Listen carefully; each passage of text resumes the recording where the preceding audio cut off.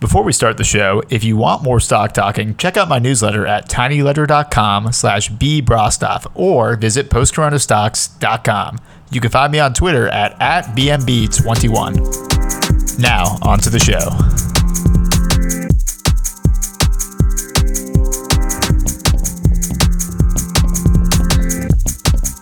Welcome to Stock Talking, an exploration of financial markets in the context of the post-corona world.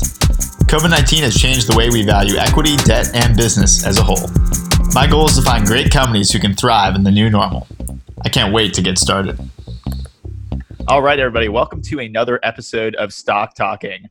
Today's guest is Philip Kiley, who is a software developer and author who recently released a book on technical writing for software developers. He's written for a number of highly visible publications, including Smashing Magazine, CSS Tricks, and Twilio's developer blog. For his book, he interviewed amazing writers and founders like Matt Levine of Bloomberg, Patrick McKenzie, who you know as Patio 11 on Hacker News, and Jeff Atwood, co-founder of Stack Overflow and Discourse. I'm super excited to have him on the show. Philip, welcome to the show. Thanks for having me, Ben. Awesome. So I want to start off by asking you a little bit about why you wanted to write about technical writing, specifically through the medium of blog posts and articles. You know, as a software engineer, I feel like I read all types of stuff from documentation to ebooks, to O'Reilly books, to anything under the sun. But honestly, like a lot of the value I think I found has been through authors like yourself posting tutorials and specific kind of contains anywhere from 1,000 to 2,000 word articles on stuff. So yeah, talk a little bit about that topic and why it interested you. So technical articles are really interesting because they're in the middle of a very wide spectrum. On one end of the spectrum, you have if you go on Stack Overflow, someone has a question, you answer it. It can maybe be 2 sentences and 2 lines of code, and you've made their day and you've solved their problem and they can move forward with their project. And that's great. And then on the other end of the spectrum, you have people writing 500,000-page long technical books that tell you everything you need to know on a very specific topic. And those are also really, really valuable resources, but they take a long time to create and they're a big investment as a reader to get through. So what I love about technical articles is that I can create a great technical article that's 2,000 words in maybe 10 hours of focused work. And someone can read one of those in 15 minutes, half an hour, build an example project, learn some new skills, maybe take some of the sample code that I've written and applied it to a project they work on.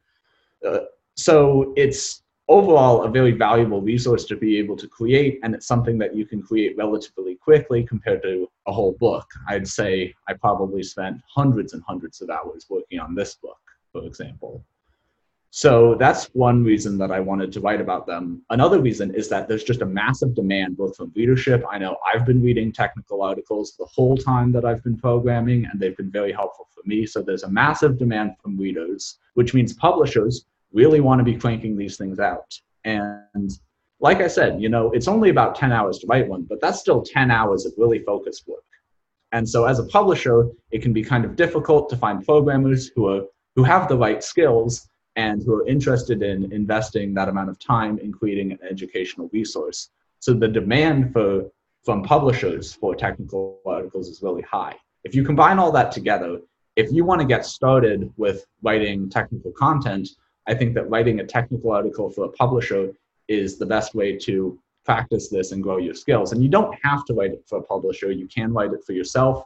I focused on writing for a publisher, number one, because that's what's been one of my major sources of income in the latter half of college.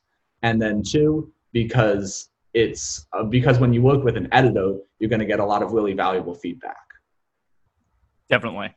I think the craft of technical writing itself is so interesting to me. I mean, compared to something you would do in terms of prose or kind of a more qualitative essay, I think what really differentiates technical writing is the focus on whether it's code blocks or direct quotes from someone or kind of getting far more in depth. So both in your interview with Jeff Atwood and Matt Levine, I thought it was really interesting that both of them mentioned kind of getting deep in the weeds, whether it's through code blocks or in Levine's case through quoting SEC filings or conference calls or things like that. I wanted to ask you about how to balance the level of kind of breadth and depth. So in like a high level tutorial, say on like setting up like a Django app or something, you'll often get to the boilerplate and get down to specific things about how to do things, with the ORM or rendering a page or something like that. But obviously you don't want to go too deep into that at the risk of boring your readers. So how have you tried to balance those things between getting high level enough to talk about what you're doing and low level enough to actually allow someone to make software? So one thing I talk a lot about in my book is defining your audience, and that's what's key here. If you know who you're writing for, you'll know what you need to write. If I'm writing someone's very first guide to Django, I'm going to have to spend a lot of time telling them how to set things up. I'm probably going to need to teach them how to make a virtual environment. I'm going to tell them what pip is and how to use it to install a package. If I'm writing a guide for someone who already has a Django app in production that's supporting 100,000 monthly active users, and they want to add one small feature, then I'm going to be able to skip all that stuff because they're going to be a very, very advanced reader, and I'm going to be able to just deliver them some technical content that is going to directly address their specific need. If I'm on that end of the spectrum, then it's going to be mostly code blocks and then not explaining what the code does, but explaining why you're including that code and the decision-making process behind creating that code, as opposed to maybe writing the same function with a different approach. So that's really the job right there, is defining your audience, figuring out what they need to know, and then communicating at the beginning of the article, hey, this is who this article is for, this is what it's going to teach you, and then delivering on that promise in the article. And I think that some people can be a little uncertain about doing that because you don't want to be excluding people from reading your work. You want your work to reach as wide an audience as possible. But the counterintuitive thing is, if you want to reach as wide an audience as possible, you actually have to narrow in your audience. Because if you're not writing for a narrow group of people with a technical article, then instead of being useful to everyone, it's just not going to be useful for anyone. This is something that actually when Patrick McKenzie was tweeting about the book, he said, you could writing for X, where X is software developers in my case, but any other profession. And it's interesting to write a book that he said anti-targets 99% or 99.99% of all people who write, because my book is not useful for someone who is an English major and wants to write better poetry, but it can be really useful for someone who's a software developer. Similarly, if you're writing a technical article, you can make it really, really useful for someone who wants to do an incredibly specific thing with CSS, while making it entirely useless to anyone who wants to do anything else. And that's what you have to do in order to make a good piece of content. Definitely. I think in the context of business writing or anything in financial markets, this has a lot of applications. I know I've been writing about stocks a long time, and when I'm crafting a piece, one thing I often think about is, there's going to be a certain subset of readers who just want a price target and a recommendation. And that's essentially what you often get from like a Motley Fool or Seeking Alpha. On my blog, I do like to try to go deeper and kind of explore things, whether it's filings or like an important event that happened in 8K, or kind of walk through the balance sheet, cash flow statement, earnings, things like that. But I also know a bunch of people are going to find that boring, but in a certain sense, if that's not, your forte, maybe go look at another blog. So I wanted to ask you, let's try to extend this idea of software writing and kind of the right balance of breadth and depth to financial markets or to business writing. For something like that, and I think your discussion with Matt Levine had touched on this a lot. What are some ways you can explain a really complicated concept to people and perhaps convince them to see something a certain way, but not lose the audience in the process? So there's a few takeaways from technical content that I think business writers should be able to apply pretty directly. One important thing when you're presenting a code block is it needs to be a complete example. Your reader should be able to take that code block, copy it, paste it, run it. So for example, if you are writing some business content and you have a bunch of data in it, you should have your graphs be complete examples of the things that you're trying to demonstrate. If the reader has to do a bunch of work to piece together all of your examples to create a coherent narrative, then they're less likely to be able to derive the value from your article that you're trying to deliver. I think that another thing is, with financial data, there are however many terabytes or petabytes of it out there in the world.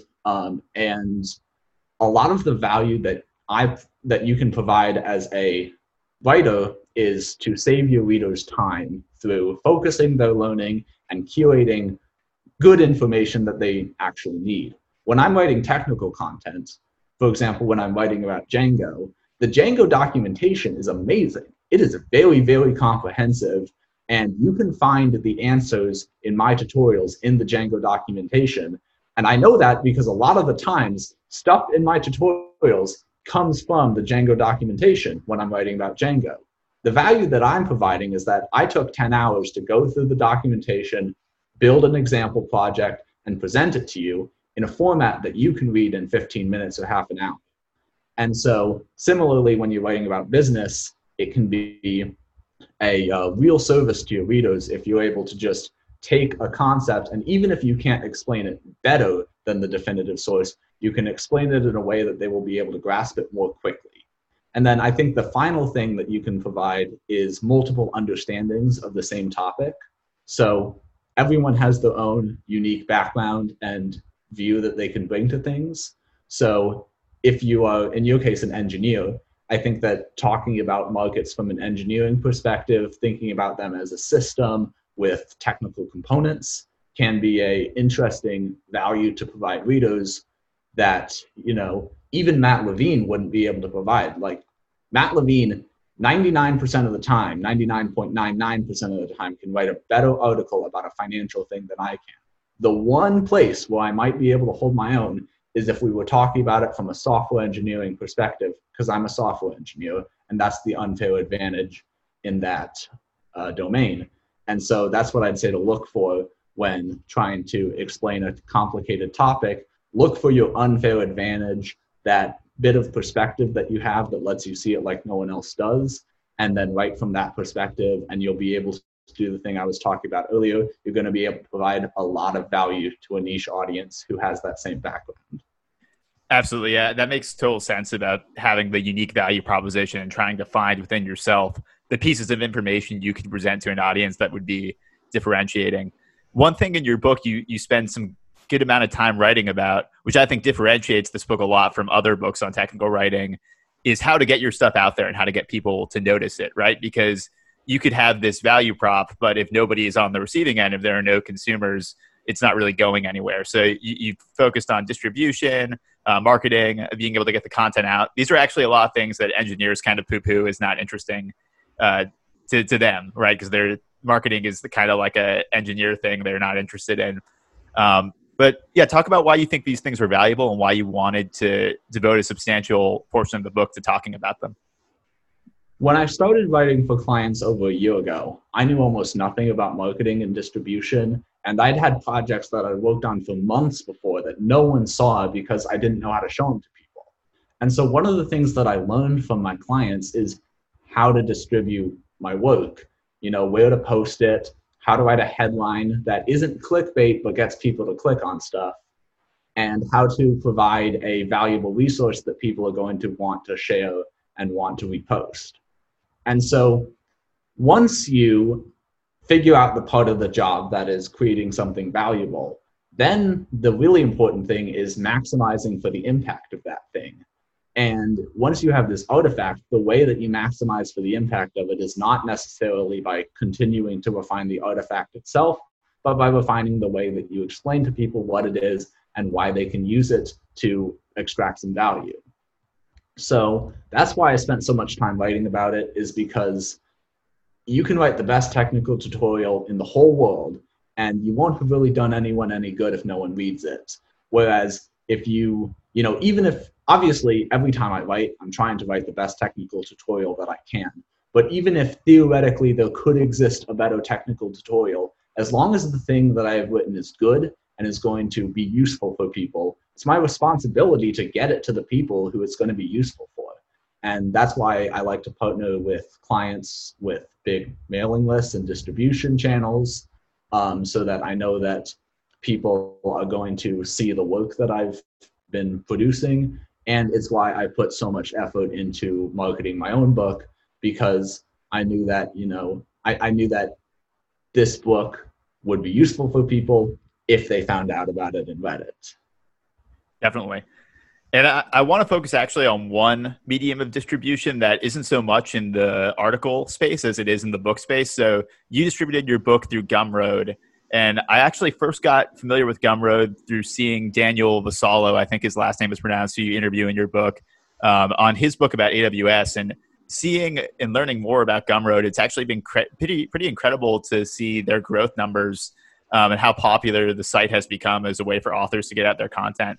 So I'd love for you to talk a little bit about Gumroad and why you chose it to distribute your book, and kind of what attracted you to Gumroad in general. Yeah, I looked at every single place to list my book on the internet. I looked at Amazon, Leanpub, Paddle, all these different places. I'm a developer, and I love working with Stripe and their APIs and stuff. I looked at setting something up myself. The reason that I went with Gumroad is pretty simple.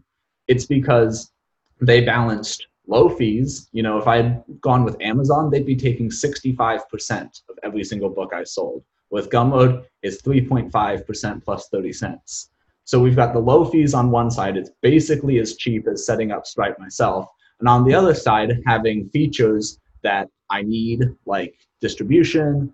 With Gumroad, I'm able to make discount codes really easily, do refunds really easily. They pay out every week. So it checks all the boxes on features. The thing is, there are a bunch of places out there that do that.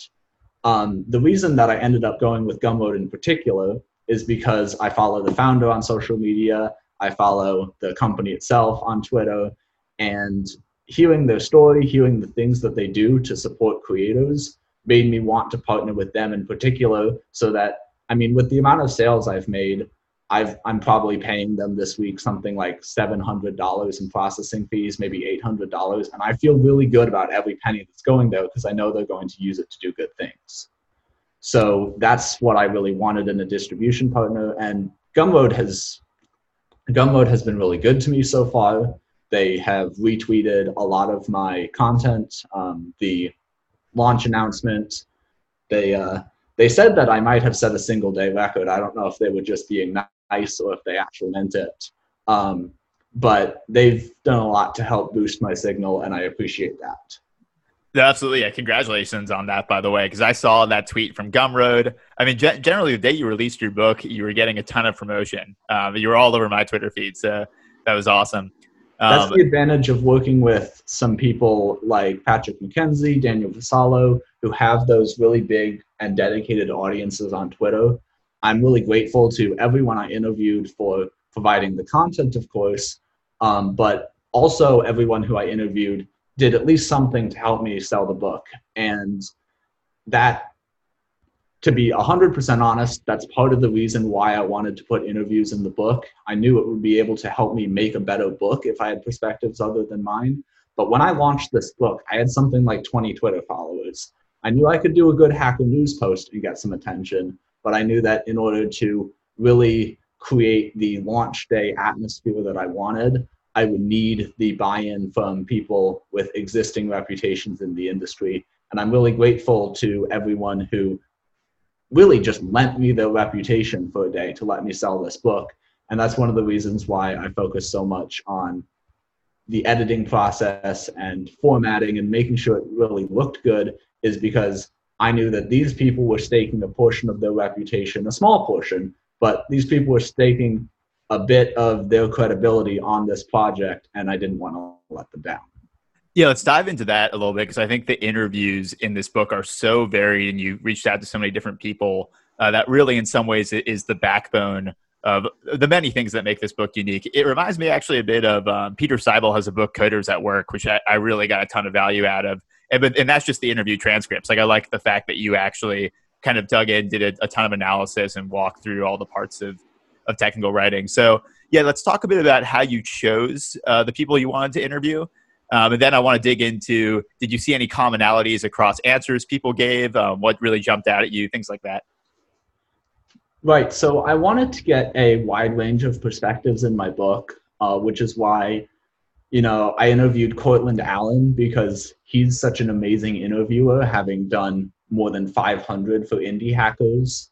I interviewed Matt Levine, even though he's not a programmer, because his work is really popular among technical people. And so I wanted to get that outside perspective about writing for a technical audience, even when you yourself are not a programmer. That said, I queried probably 100 people. So part of the interview list is, this is just the people who said yes. And there's no point in getting into the people who didn't respond. But it's, pretty much just the other names you might expect to put on this list if you were, getting some Markov chain to generate a list of tech people on Twitter, for example.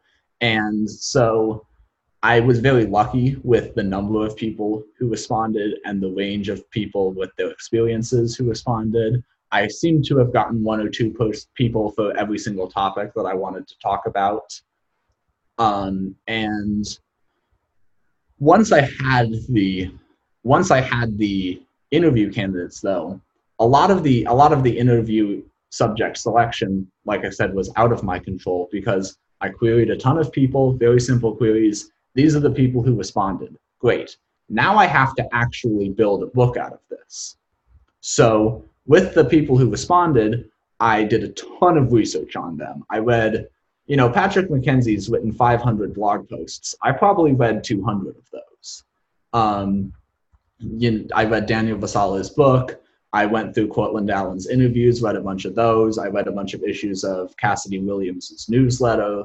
I tried to get a really good sense of these people, who they are, what they care about, and what they had already done before. Because the worst thing you can do in an interview is go in and ask people questions that they've already answered a billion times before. And so I had an advantage because most people haven't asked these people about writing before. It's usually more about business or about technology. So that was one advantage.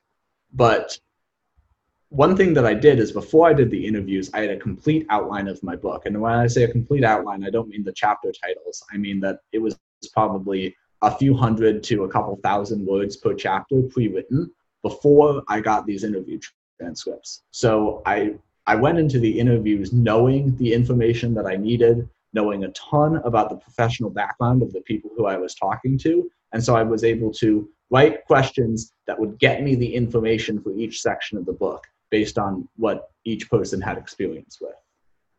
Yeah, I definitely noticed in your interview with Patrick McKenzie, some of the questions were referencing articles. I've read a lot of Patrick, but some of the articles you mentioned I hadn't read, like the story about how he wrote the article on Heartbleed and wanted people to respond in 24 hours and really wanted to evoke an emotional response in people was really cool. So when you ask those type of questions, you definitely tend to get interesting answers. Is there anything else notable you kind of learned about interviewing through doing all these interviews? I learned to always make 2 local copies when you're doing an interview, because sometimes there were issues with sound on one of my devices, but fortunately I always had 2 devices running, and so I never missed any content. I also learned that transcribing is ridiculously hard. I'm a pretty decent typist, but it took hours and hours to transcribe all of this content. I definitely attribute, though, a lot of my success with this interviewing to when I was a freshman in college. I worked for the college newspaper, and my second semester I was actually the features editor. So I was able to do a lot of interviews during that time and really practice and build up my skills at asking good questions, paying just enough attention to ask a follow-up question, but making sure I was keeping my eye on the clock and making sure that everything that we were talking about was on topic. And then the last thing that really helped me with these interviews was I treated them like content in the book. Obviously, I didn't want to change the words that anyone said or their meaning, but when we're talking like this, there are a lot of words like I think, so, that you have to take a lot of that out in order for an interview to read well on the page. And so that was another thing that I did to make the interviews better. Yep.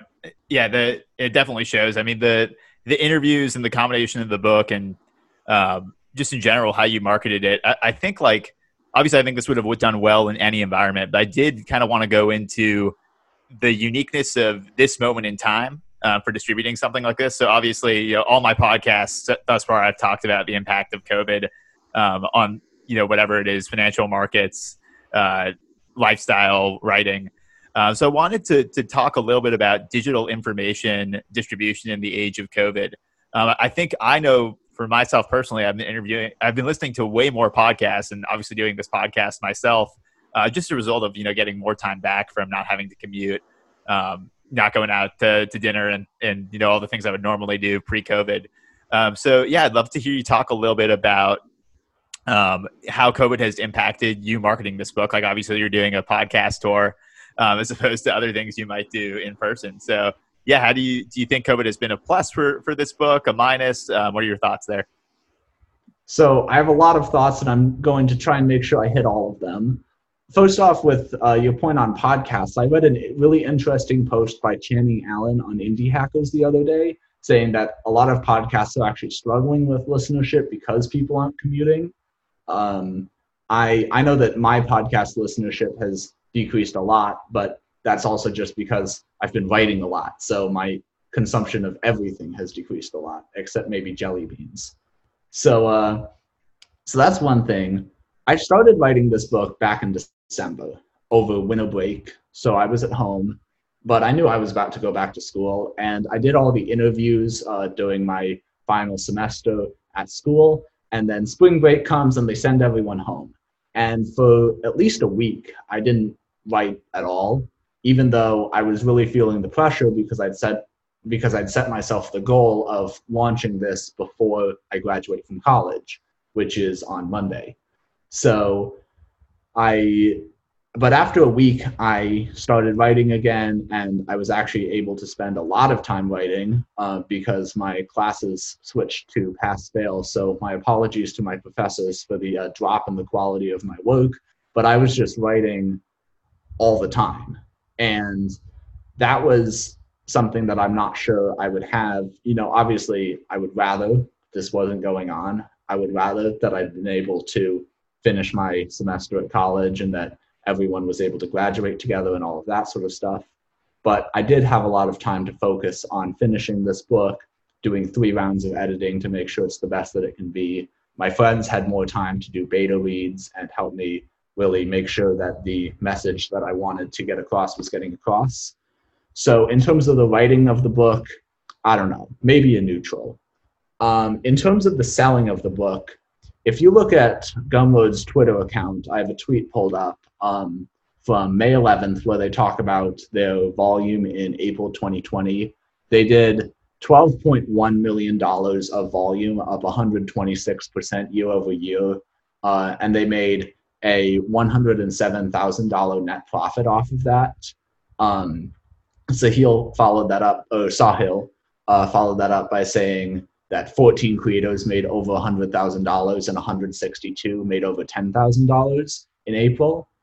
So looking at that and looking at the graph that they post of their volume processed, you see a spike in March and another spike in April. I'm hoping that I'm contributing to a similar spike in May of just massive demand for information products because people are spending more time learning and people are spending more time creating. And I think that is,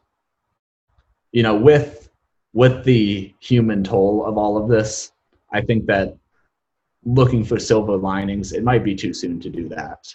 But I think that it is a good thing that this economy, at least the information economy online, is doing well. I know that it's a big benefit for me personally because while I'm fortunate to have kept my post-graduation job, a lot of my friends haven't, and obviously my family can't go to work right now, so it's a really good thing to be able to participate in this one aspect of the economy that's doing really, really well.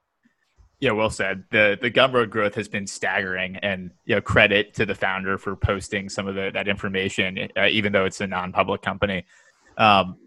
I think what's happening with colleges, and obviously you're seeing it firsthand, is really interesting.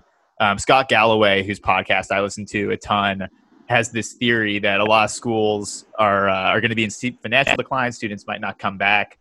In general, people are going to think about trying to find areas, pockets of the economy that are thriving during COVID and go to those as opposed to continuing to be students. I mean, and one of those areas is the one we've been talking about, where I just think being a content creator now, there are a lot of advantages post-COVID to where things would have been pre-COVID. I mean, in the programming software space in general, like I just look at my GitHub commit graph, and I've been contributing a ton more, since March 18th or 23rd, whenever this whole thing started. So, yeah, I think like the landscape is definitely changing. Obviously, at some point, like people will go back to work and this whole thing will end. But are you of the view that this time since March, and who knows how long it goes through, but is this going to change things permanently? Like, are we going to see Gumroad continue to thrive, or is this kind of a one-time, one-off type boost? I hope that the information economy on the internet is going to continue to develop, because it's a really great community to be a part of, and because I think that people are getting a lot of value out of the stuff that we're creating. In terms of the rest of the world going back to normal, I don't know. I'm 21. I don't even know what normal is. I haven't really lived outside of the college environment except for a couple of summer internships. And so I know that it will take a while for the promises that higher education makes. Because, I mean, so here's the thing. I'm a young founder, right? I'm 21. I just made a bunch of money on the internet. The thing I'm supposed to be telling people right now is, don't go to college. Go do your own thing and make some money online. I really believe that most people who can go to college should go to college, because the residential college experience really is something special.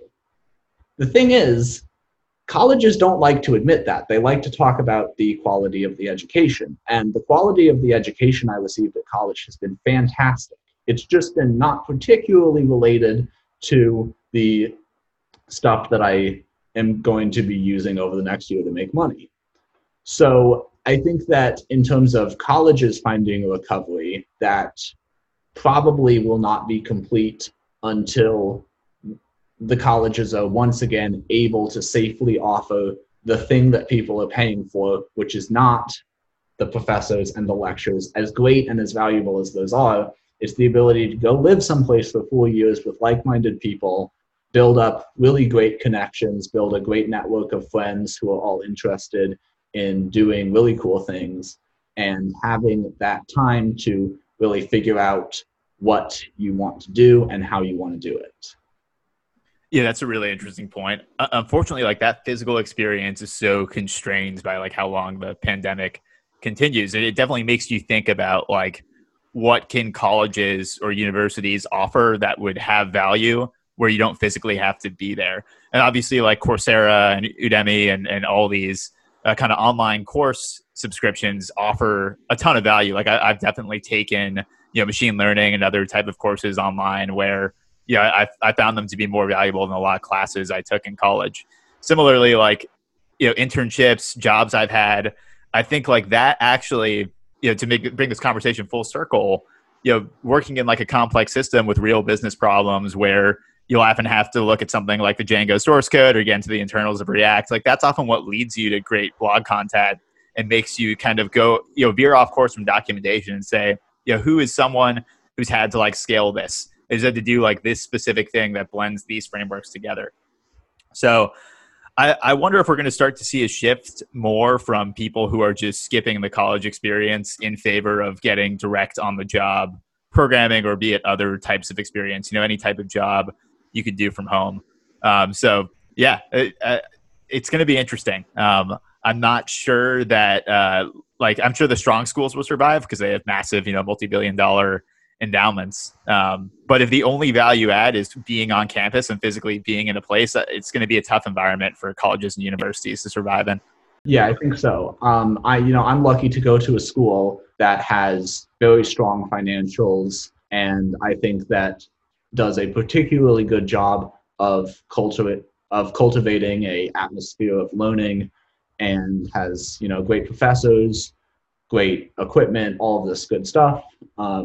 And I really do look forward to, for the sake of, my friends who are in earlier classes and the people who are graduating from high school right now, I really do hope that that environment is something that, we can just sort of put on pause until it's safe to reopen it, and then that they can go have those same experiences, because it's kind of difficult to directly quantify the value that I've received from college, but I definitely would not have skipped it. And it would be really sad if people were unable to receive that same environment and the benefits that you were able to create in it.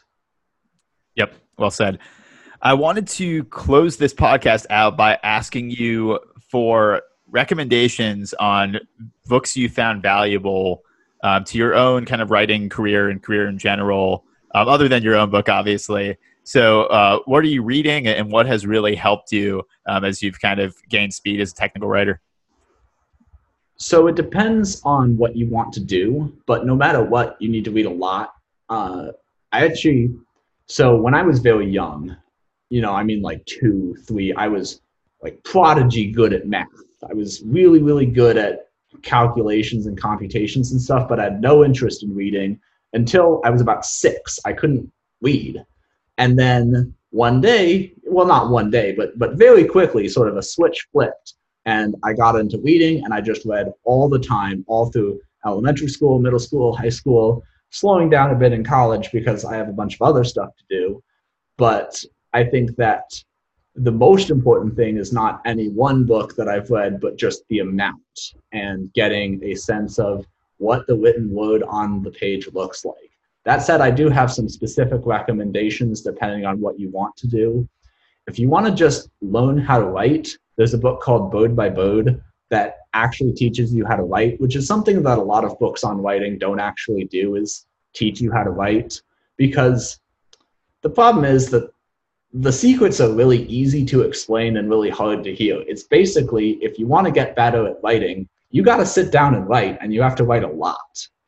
And so that's something that I've been fortunate to have in college, getting assigned papers and essays all the time, and working at the newspaper is cranking out good writing to hit a deadline. And so that's been very helpful for when I wanted to sit down in the chair and write a technical article and write another technical article and get all this stuff out to clients. And it was very helpful for being able to put together the tens of thousands of words that I needed to do for this book. And so Bird by Bird is a great book for getting that explained to you in some gentler tones, perhaps. If you want to write a book, a technical book, a non-technical book, any sort of book, and sell it like I did, the book to read is Authority by Nathan Barry. That was, I wish I could be an affiliate or something for that book, because that was my page-for-page playbook on this whole process of selling it. And I attribute a lot of the financial success of this book to the lessons from that one.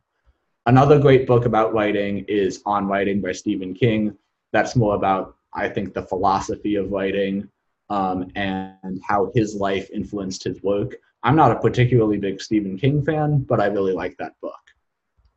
And then the final thing is, if you want to just get a sense of the craft aspects, maybe a little more of the literary aspect of writing that I do have a background in, and I do think, even though it might not directly influence my work, my English professors would really shudder if they read the sentence structures in my technical content. I think that reading a nonfiction anthology like, the Bradway and Hess Creating Nonfiction Guide and Anthology that both talks about actual craft aspects and then gives you just a ton of examples is a great resource. And then the other thing is, just if you want to write technical articles, you have to read technical articles. That's why in my book I included 3 examples, and I've just read dozens and dozens. And no matter how many I read, whether it's for my own personal growth as a programmer, as a writer, or just because I found something that I think is going to help me solve a problem as I'm actually working on a project, no matter how many of these things I read, I always feel like I should be reading more, and that's going to be the number one thing that's going to help me improve as a writer beyond, just sitting down and writing. Fantastic. I will put all of those in the show notes. That's a ton of reading that I'm excited to do. I was going to mention too, William Zinsser has a great book on writing well. That's also kind of a technical guide to writing. So some great stuff there. Super excited to check out your recommendations. Philip, it's been awesome having you on the show. Where can people find you if they want to know more about you, want to buy your book, want to follow you? Thanks for having me, Ben. The best place to go, sort of the central hub for everything me, is philipkiley.com, which I'm sure you can drop a link to. The book itself is available at philipkiley.com/WFSD, which stands for Writing for Software Developers. I'm very lucky to have a brand new Twitter following, so you can go join my 700 plus new followers on Twitter, where I'm going to be posting a lot more and a lot of technical content, as well as information about the process of writing and selling this book.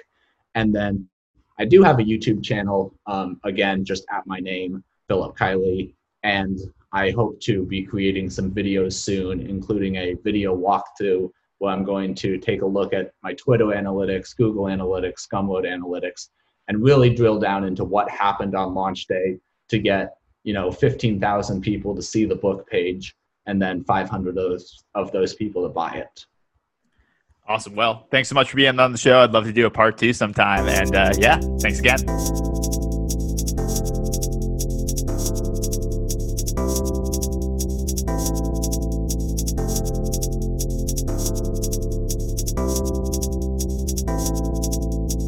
Thanks for listening.